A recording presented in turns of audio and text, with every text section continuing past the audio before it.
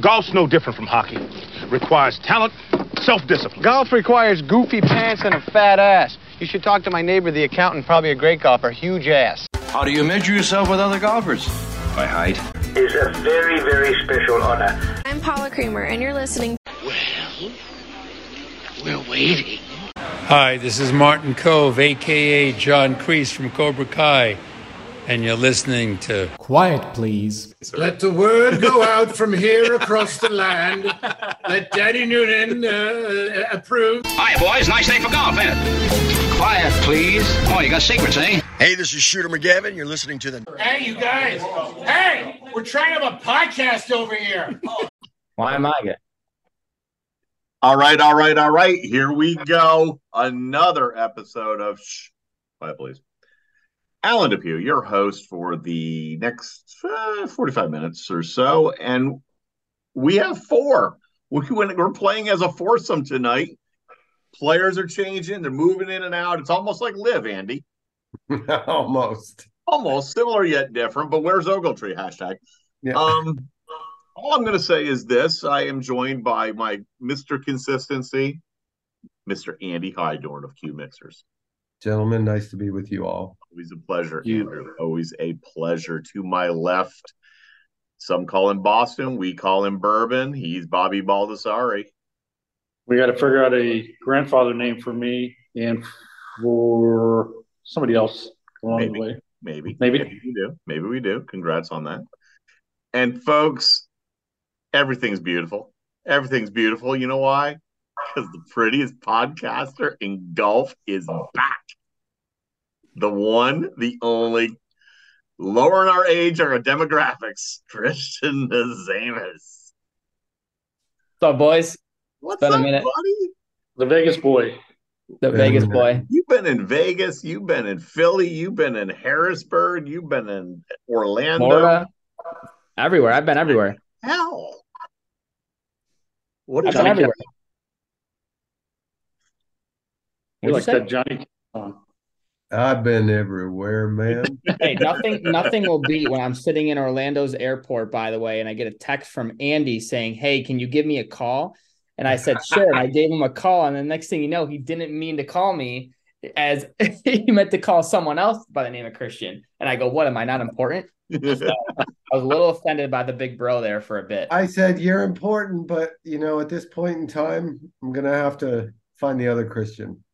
All right, I was a little upset there. I popped a tear on the airplane. Dab. Noticeably absent. I want to chime in here because BE is doing BE things. He has like 150 or more entries, I understand, for the Little Linksters Best Golf Swing. Bobby, what's that all about? Oh, Brendan's been doing this for years. He gets the most impressive panel to vote on the swings you've ever seen in your life. I mean, Jack Nicklaus, Annika. Yeah, it's like first name. Like if you say the first name, that's all. It's one of those deals. You've arrived.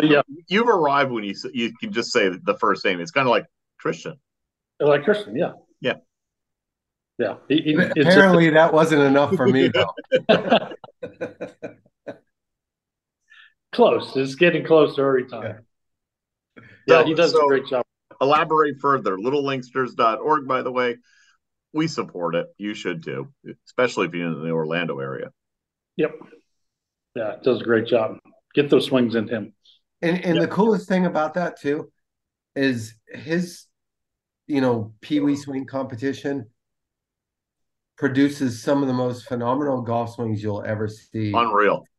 From the littlest people on the planet. Didn't this? And by the way, the competition it did end. Unfortunately, we're recording on Tuesday night. It ended on Monday. They extended it a little bit, but I'm not joking. He's got like an insane amount of submissions for this thing, and I think this year he actually had to introduce a 5-year-old grouping or even less than that because he's getting so many submissions from young talent. I'm telling you, if you're a golfer that appreciates a good golf swing, do a search and find this. It's called the best Pee-wee swing, right, Bob? Yeah. Well, It'll probably come up when you do that, but Yeah. Google Little Linksters. We'll go to Little Linksters. Yeah. Yeah. So if you want to partake in looking at some of the best, prettiest golf swings you'll ever see, it's a phenomenal thing. Christian's got prettiest copyrighted, just saying. I was going to say, if you want to go see the prettiest swing in golf, just go to Mr. Alan Depew. The guy tells me he shoots 78 down with his sons, and he's going to quit golf like a month ago. This is it. Self-imposed retirement. Yeah, you sound like me on the golf course when I was a kid, too. I always say I used to quit. I'm going to quit. I swear to God, after I shot like double snowman with at the club managers in back in July 13th or July 10th, I didn't pick up a stick until I went to down to Pinehurst. And you know what? I didn't miss it. I know that's bad. That's like blasphemy. I get it. I'm in the golf business. This is a golf podcast. I should be playing golf all the time. Fuck it. I didn't want to play golf.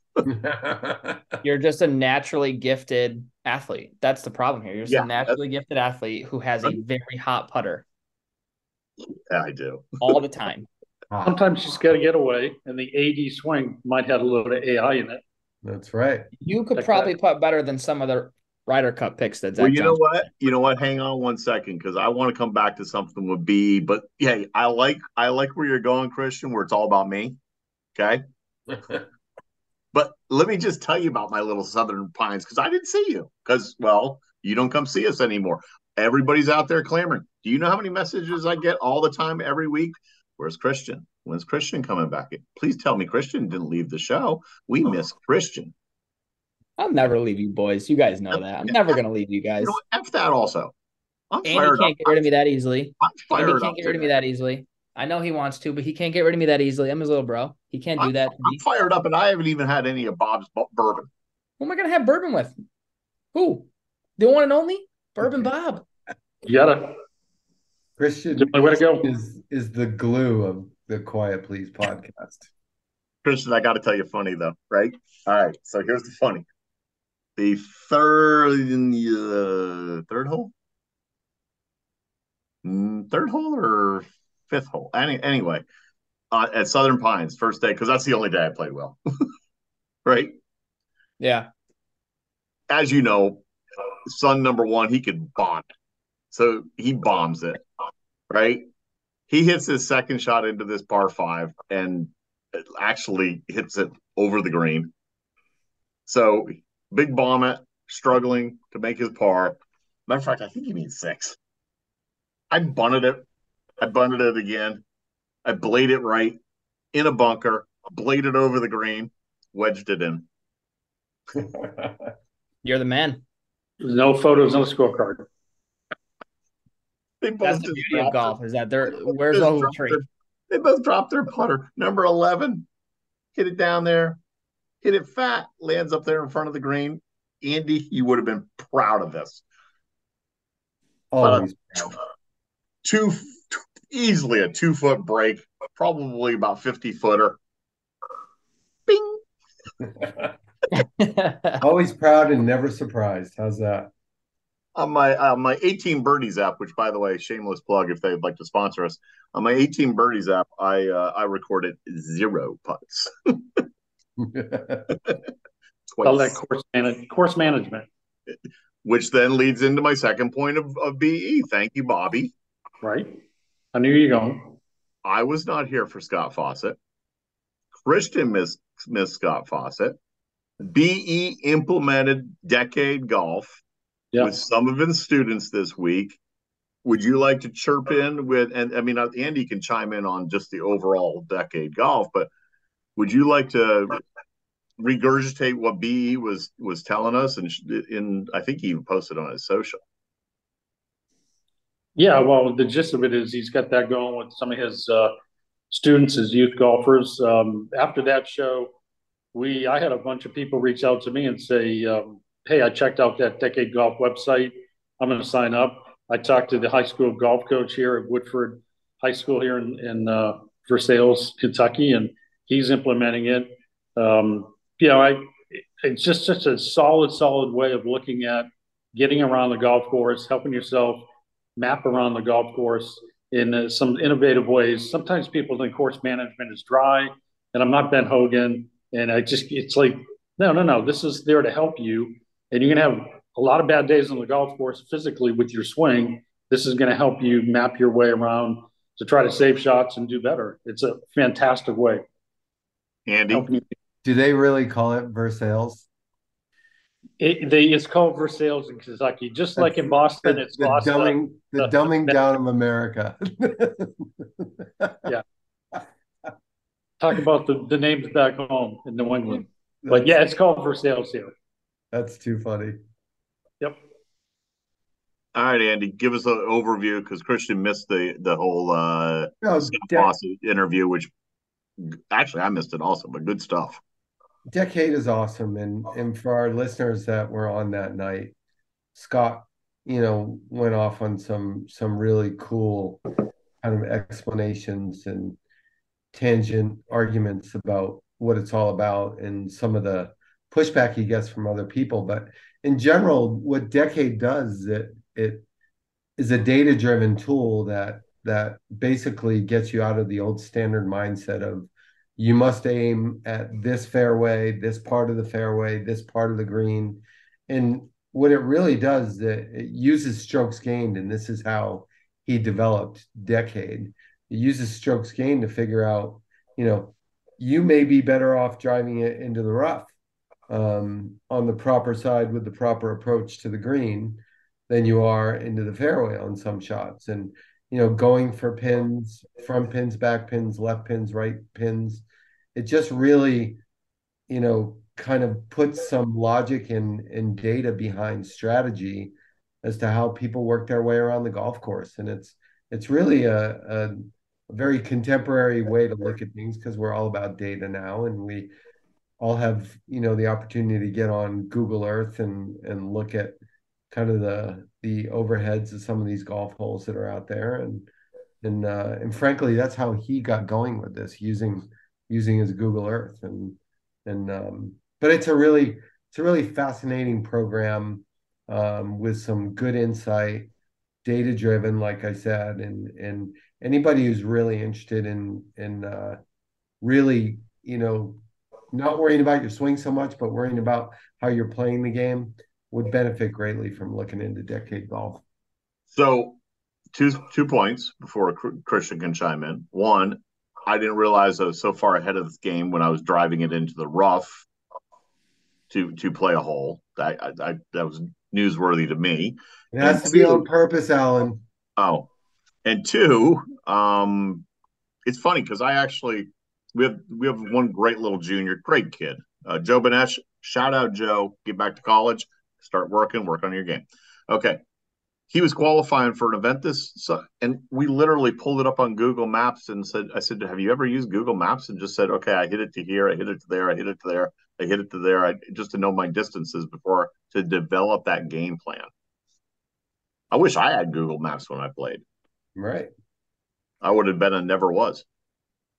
Christian, got any thoughts on Decade? What was that? Got any thoughts on Decade?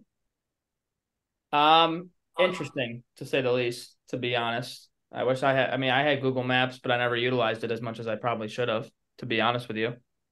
Yeah, all I'm going to say is interesting. I'd like to learn more about it, to be honest with you, and actually have like a conversation to go more in depth with them on it.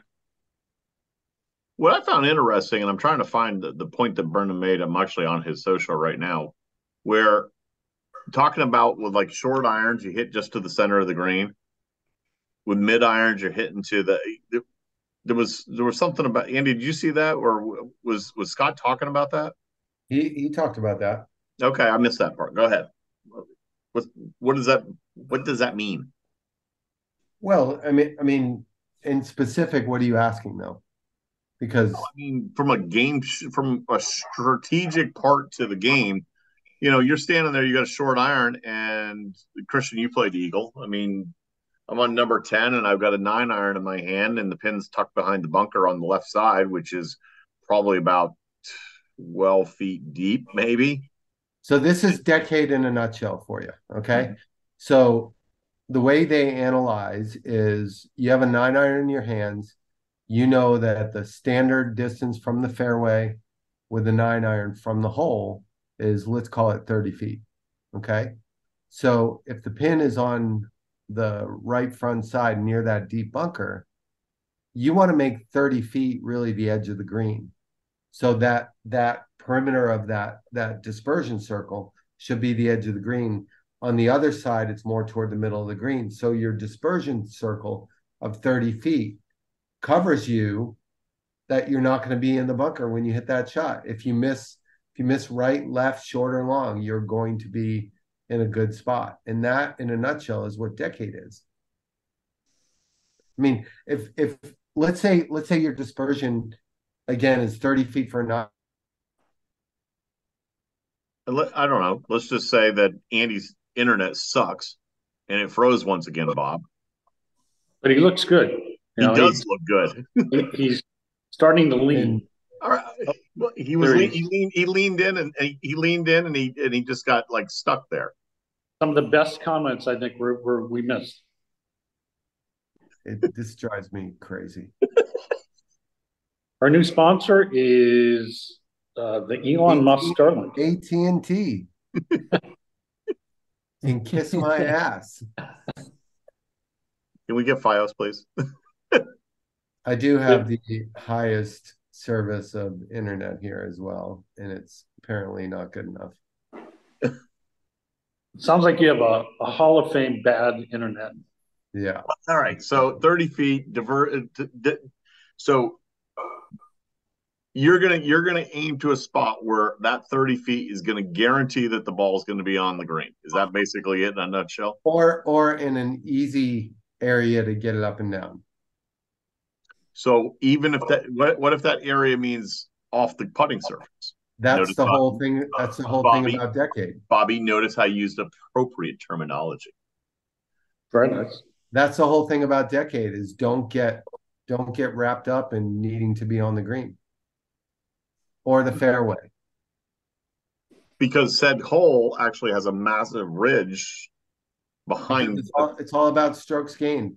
You could be like perfect example. You could be on a green with a massive ridge, and you could be 20 feet from the hole, and it's impossible to two-putt it. Yep. Right. Yep. But if you're on the other side in the rough next to the green, other than obviously aforementioned, mere mortals we're talking about, mere mortals. But if you're on the other side of the green, even in the rough, it's much easier to get it up and down than it is the two-putt in some circumstances. So again, that's the whole basis of decade is understanding your strokes gained odds of getting it in the hole in the fewest shots is not always what you think it is. There you go. Christian, your handicap's even going to go down further. My handicap right now is a 1.1, and I haven't played golf in probably a few weeks, so I'm sure it's going up from there. But I am playing golf this Saturday, though, so I will keep you posted on how bad I do. Oh, all right. Use your head out there. Bourbon Bob, I don't use my head out there anymore because I either have a drink in my hand or I hit the ball. I just want to have fun, or a cigar in my hand, for that matter. Mm-hmm. You know who's playing some golf right now, and this leads into the bulk of the show this week.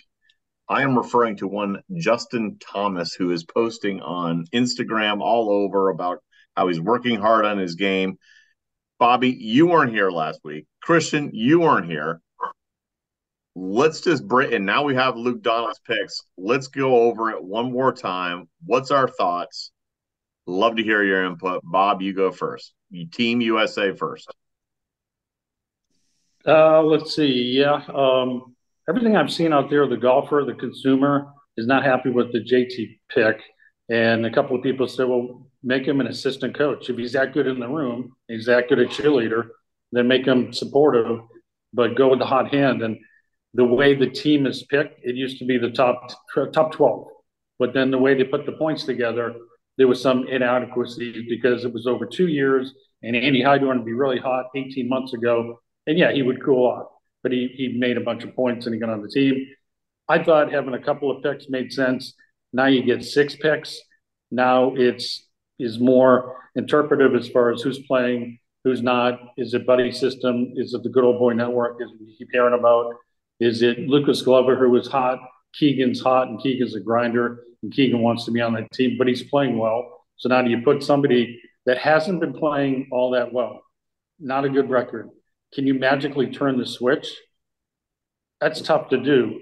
To me, you go with the person that's playing better, playing well, the hot hand. I agree with that. I've never played on tour. I've been a tournament player. Andy's played tournament, Kristen. You know, when you're playing well, that can linger and linger and linger. I remember Ben Crenshaw said one time, as long as it takes you to get into a slump, it takes you that long to get out of the slump. So if that's the case with JT, he's not getting out of this slump and he's going into the pressure cooker. I'm going to go out. I think the European team can win this thing. I don't think the U.S. I don't disagree. I mean, Andy, struggling. I mean, what's your thoughts on a struggling golfer going into the pressure cooker?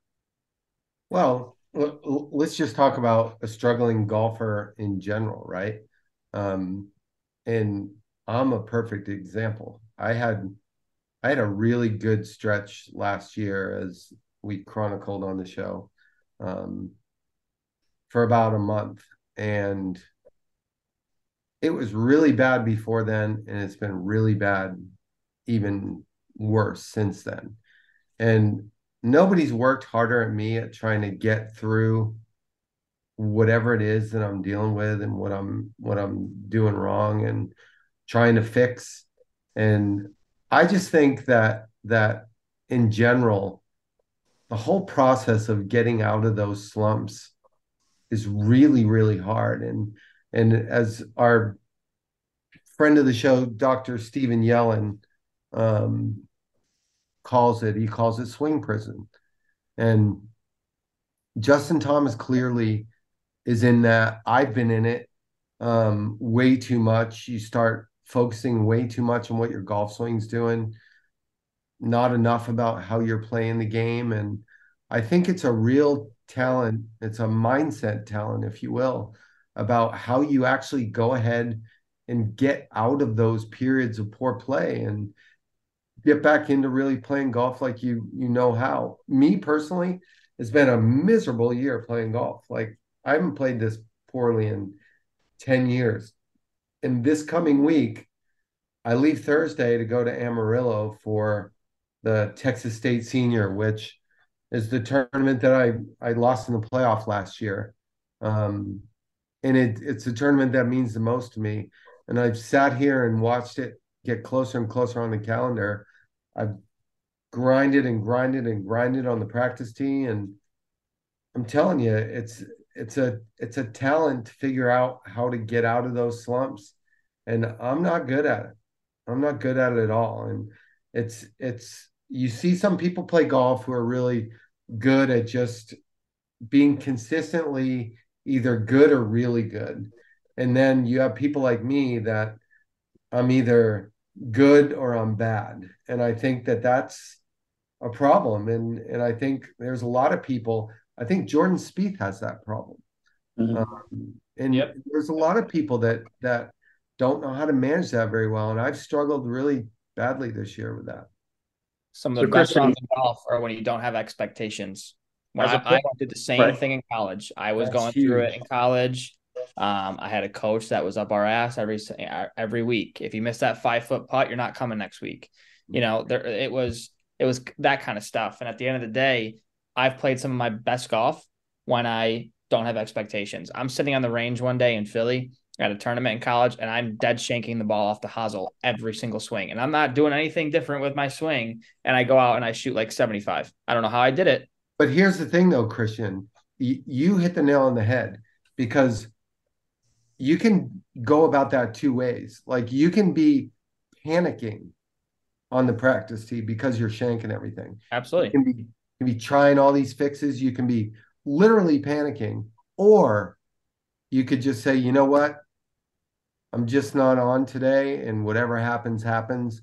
And 100% of the time, that second approach is what works. Absolutely. And the I can fix it approach hardly ever works. I agree. But if you think right now that JT's not thinking of that at the moment, Nobody can convince me otherwise.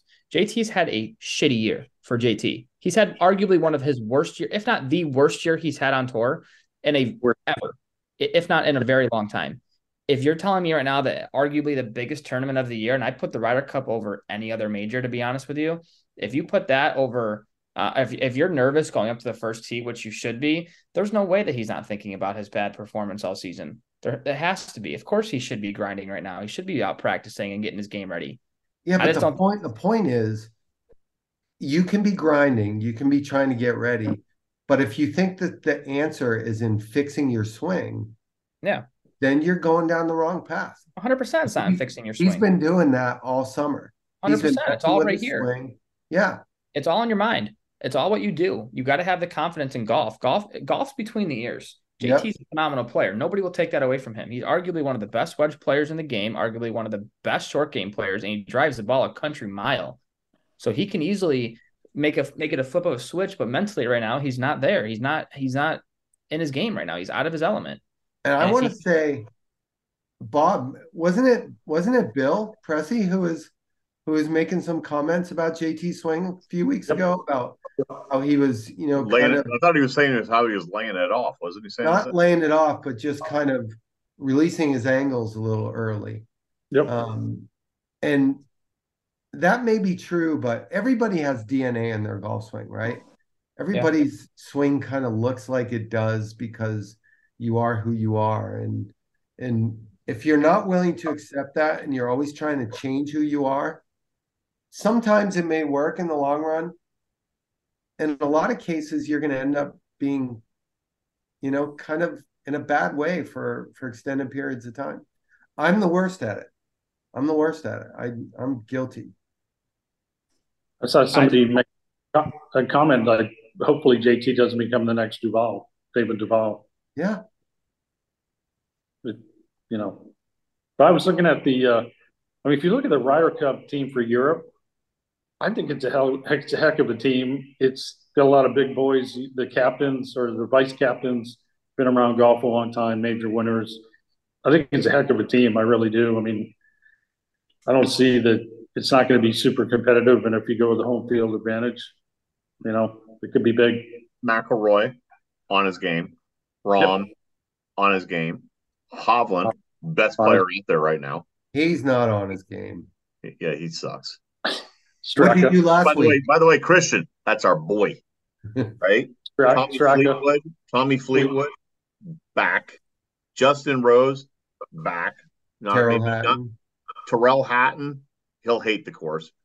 Yeah, but don't sleep on a couple of their other guys. Don't sleep on like a Sepp Straka. He's not used to a Ryder Cup, but he's playing better than JT. Aberg? Yeah. Huh? The kid came out of nowhere, to be honest with you, too. I mean, but I'm telling you what, the bottom part of their team, because I'm looking at it right now, playing better than Spieth, arguably playing better than Morikawa as of late, arguably playing better than JT, obviously. That's a definite. I think he's literally the worst statistical player in this field, honestly. 30 days is a long. Jack Johnson is going to either look like a god or he's going to look like Satan at the end of the day, because he's either going to say, I know something that nobody else does. If JT does not win a single match, hypothetically speaking, he's going to get looked at as the biggest bust that the U.S. has had for a Ryder Cup, in my opinion. Secondly, if he goes 5-0, he'll look like a god. You're too young to make that statement. But all I'm saying is that he won't win a singles match because there's no way. You think right now if JT goes up against Rory? Oh, come on! What makes you think he's going to play Rory? I mean, I'm just saying as an example. He can go up against Hatton. He can go up against Fitz. He can go up against Rose. He can go up against a struggling John Rahm. I didn't even name Fitz in my little. John Rahm, who's also been struggling the last 3 months of this season, can still beat JT right now. That's how bad JT's playing. JT can beat every one of those guys. I understand that. I didn't say every one of those guys, but as of late, with how bad his game has been, any one of these guys, I'd even put Rob McIntyre over JT at the moment because JT's playing that bad. I don't know how Rob McIntyre feels about that comment. You think the two people that I truly don't think right now that he could be on this team are Victor and Rory. Those, if he goes up against those two, and even a team event, what happened? Like I just don't know. Who are you going to put him with? Spieth, somebody who he's comfortable with. I don't see JT playing more than two matches. Right. If that. Yep. It all depends on what happens in his first match. He'll get it. Now, they know leading up to Ryder Cup week how people are playing. I mean, we've seen that happen over the years where, they know someone's not playing good the week of, and they don't get a match, right? I remember, I believe it was either the Brookline Ryder Cup or the Oak Hill Ryder Cup. Remember Jarmo Sandelin, the guy from Sweden? Yep. Who used to wear those funky Oakley glasses, right? He didn't play a match until singles. Yep. And at the end of the day, 30 days is a long time away.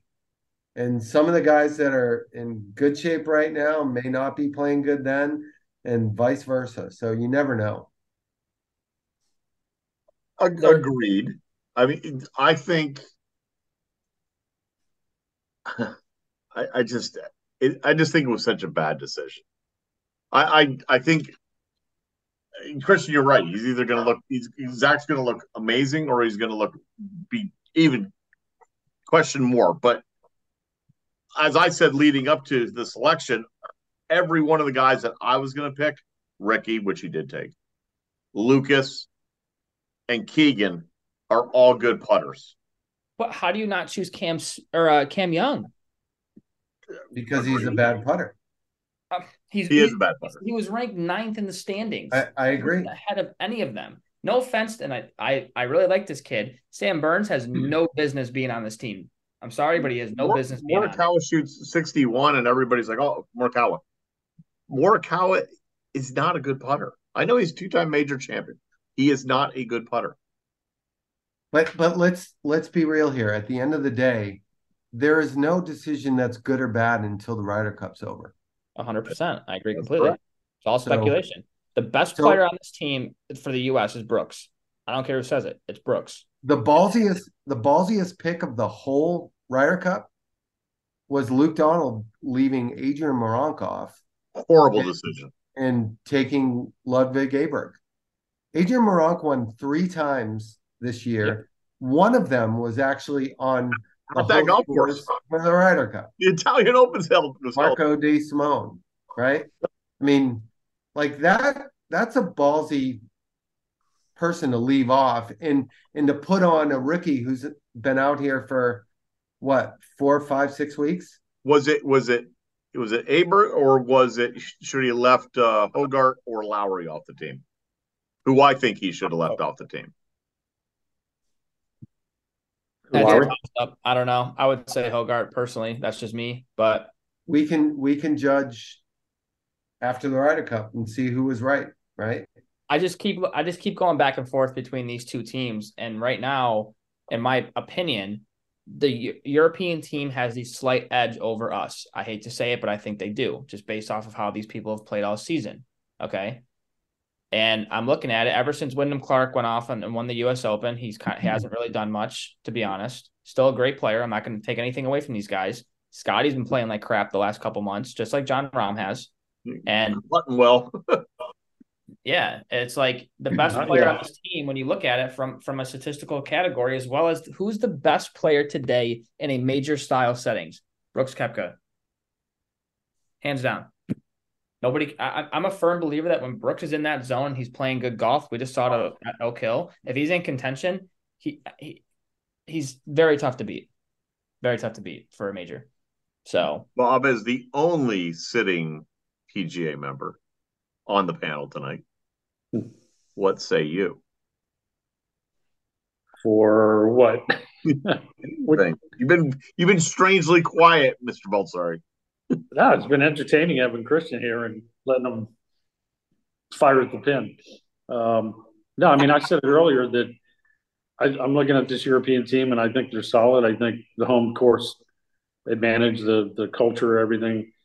I think it's going to be a heck of a match. I can see European winning. To Andy's point, After the match, after the fact is when did he make a good choice or not? But I just wonder right now if there's any undermining turmoil leading up, because it's all about this JT pick.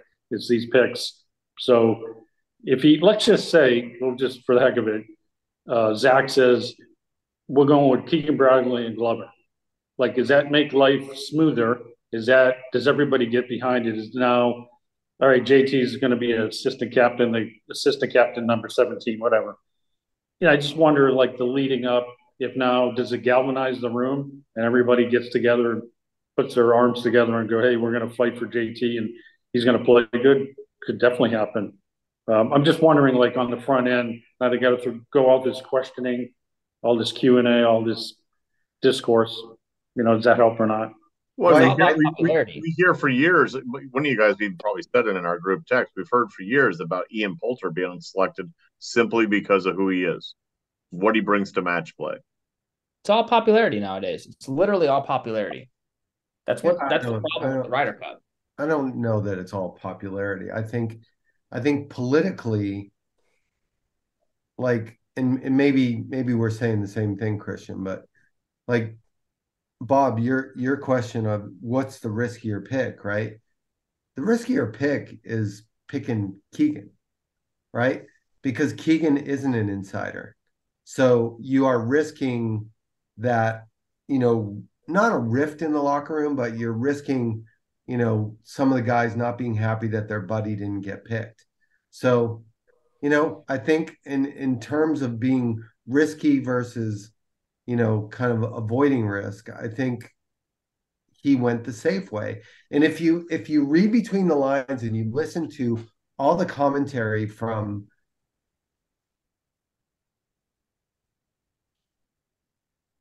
I love it when he has a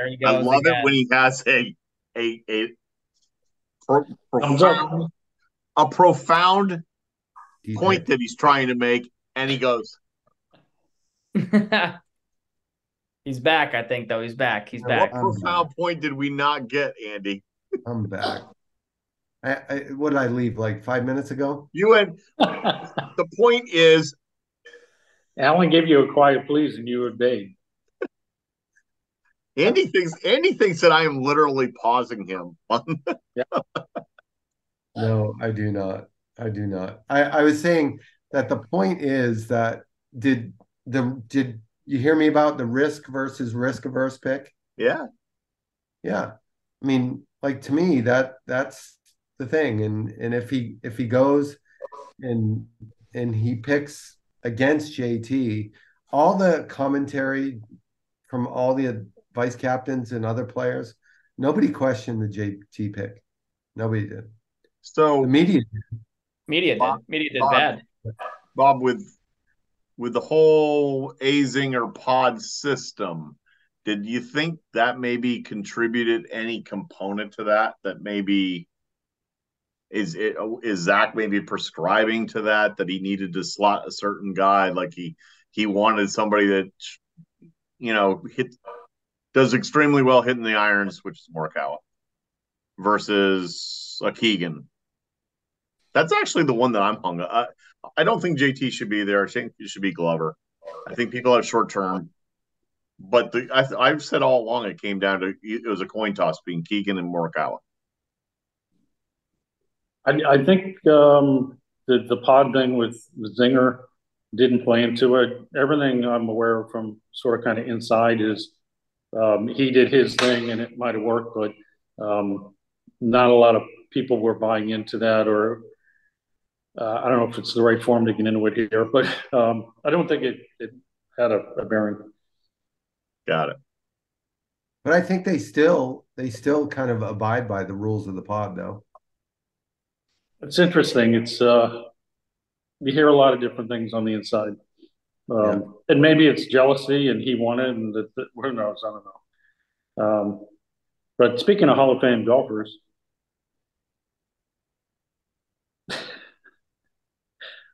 you're the segue man. I know. I was going to say either way. JT, in my opinion, is on the hot seat. Yeah. By far. Do you think? Do you honestly? Do you guys think that affects his play, knowing that he was a toss up for a pick? Absolutely, he's going to grip it harder. But you know who's going to be gripping? You know who's going to be gripping it tight right now? Christian and Amos, because you're on the hot seat. Okay, Christian, you have to answer these questions to the best of your ability using truth and speed. How's that? Truth and speed. Yeah. No mulligans. No mulligans. What's your lowest 18-hole score? 67. What are your 3 favorite courses you've played? Harbortown, Beaver Meadows, and boy, it's a tough one. That's a tough one. Oak Hill. Could be miniature golf course too. It could be. Hago Harrington's. Stone. What are the 3 courses you would love to play that you haven't played? That I haven't played? Pebble Beach, St. Andrews, and Old Liverpool. Okay. Name the 3 best players of all time in no order. Tiger Woods, Jack Nicklaus, and Rory McIlroy. Wow. What's the best part of your game, Christian? Driving. Irons. I lied. Irons. What's not driving. What's the worst part of your game? Putting. What, in your opinion, what skill is most important to play great golf? Having the right mindset. We're getting a lot of good answers on that one. Because, you would think that people are going to think of something physical, but a lot of people, our hot seat guest last week, Alan Depew, was on mindset as well, if I remember correctly. After I also said flexibility. Yes, that's right. 69 degree shoulder turn. Christian, PGA Tour or Live? Next question. Not a boy. That's my boy. That's why you're my brother. Next question. Who's your favorite golfer, past or present? Favorite golfer, past or present? Where's Andy Ogletree? No, I'm kidding. My favorite golfer, a past or present, Arnold Palmer. Christian, you survived the hot seat. Thank you so much. Can I actually change an answer, please? Because Rory McIlroy is not a top 3 golfer. It's Bobby Jones. I want to change. I was panicking, and Tiger, Jack, and Bobby Jones. That was a good mulligan. Good mulligan. Speed and truthfulness. Yeah. I panicked, so I apologize. So, all right, Bobby, 18th green. Let's wrap it up. What you got? So the Hall of Fame, I don't know what everybody was doing in September of 1974, but the World Golf Hall of Fame opened in Pinehurst. Had some different iterations there. At one point, the PGA of America oversaw it. I remember going to, when I was at Salem State, and we did a trip to Pinehurst, and we toured the museum. It was great. And then it ended up for 25 years in St. Augustine. I've been up there many a time. Really, really cool what they did. Unfortunately, they just could not get the right amount of guests there. I think they topped out at about 250,000 a year. So, yes, I'm a lover of golf history. And now the World Golf Hall of Fame will be residing in Pinehurst on the 2nd floor of the new USGA building there. So looking forward, if you get to Pinehurst, if you want to see some really, really great treasures of the game, that's where you have to go. It was a shame. What they did, I thought it was really, really terrific in St. Augustine. I thought what they did for that World Golf Hall of Fame was a really neat setting, but unfortunately, it just didn't work there. And maybe the design, layout, location, I don't know. But it's a really neat thing, and I'm glad it's not going away, just getting moved a little bit north. So I can tell you, Bobby, I can report that construction is flying as you make this turn, come to the circle, and turn right to go into the resort itself. It's right on the right-hand side. There's that old white building that used to be there. They're doing some repurposing of that, and the parking lot's right there. And it looks like it's going to be spectacular. Nice. Yeah. I didn't know that. I heard that they were moving the Hall of Fame there. I didn't realize they were going to coexist in the same building with the USGA golf house. If I could add one quick thing, if anybody out there ever wants to win a beer bet, when I was at PGA Village, we had the PGA Museum of Golf. When you walked in the Museum of Golf with the PGA, there was literally a box filled with sand, and it went back to the days of Scotland. So when anybody now says to you, which tee box are we using? And that's the American version of where we're going to start the hole. Just say, how are we going to stand on a little box filled with sand? Mm-hmm. And then you can win a beer bet, because truly, when you say what tee box are we using, that's the wrong vernacular. But people say sand trap, people say all kinds of crazy stuff. And that's why he's our resident historian. I love that stuff. Andy Hydorn.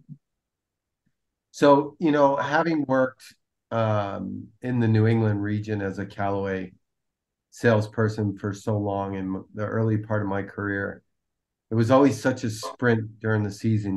Once April 1st rolled around, and all of my customers, who are all the golf pros, were working their asses off for all these summer months, and it's a sprint. It's like madness for those summer months, and then come the beginning of September, they get to take a little breather and get to start playing in some tournaments. The section championship is always being played this time of year. Then they have the Pro-Am series coming up at the end of the month. So it's always nice to have my customers get a chance to play a little golf at the end of the year. And today was the first day of the New England PGA Championship, and Rich Barbarian Jr., who is, albeit a national club pro champion 4 or 5 years back, shot 59 in the first round of the New England PGA Championship today, which is just an incredible round of golf. So cheers to the New England PGA and all those good guys up there, and amazing round of golf by Rich Barbarian. Andy, that was a wicked, awesome round of golf. Very wicked. It was wicked. Christian, now that you've had a cool beverage from the hot seat, got any final thoughts? Just continue to follow us on social media, Facebook, Instagram, and most importantly, Twitter, or now it's called X, I believe, whatever the proper name is. We have a lot of great stuff. Again, I know I can't believe it's already September. It's already past Labor Day. But we still have a lot of great guests coming on the show in the next few months for you guys. Hopefully, I will be here moving forward as many times as I can, as far as my work schedule goes, but I'm always here when your boys' heart, as you know. You can't get rid of me that easily. So, and I hope that Zach Johnson's picks were worth it. And I've got a 1 and 1A for my final thoughts. One is Tiger was seen walking a golf course in South Florida, caddying for Charlie. Matter of fact, it's all over social. So that's a good sign. And then secondary, it's kind of a don't be that guy, Andy. Don't be a tournament official and cut underneath ropes trying to drive the player, the competitor, back to the 18th tee. And for the playoff at the Women's Irish Open, Ann Van Dam, driver gets caught in the ropes, rips it off the bag, snaps the club head. She loses in the playoff. Don't be that driver or official. All the above. That's it. Peace out, boys.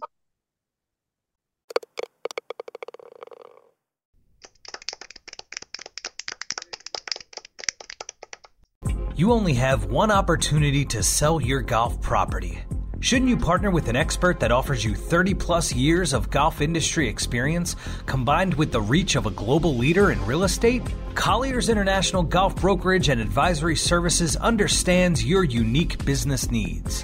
Whether it is brokerage, management, and consulting, be reassured that the market leader in the business of golf is providing you the real answers and practical solutions you deserve. Contact Alan Depew today at 717-554-8519. That's 717-554-8519.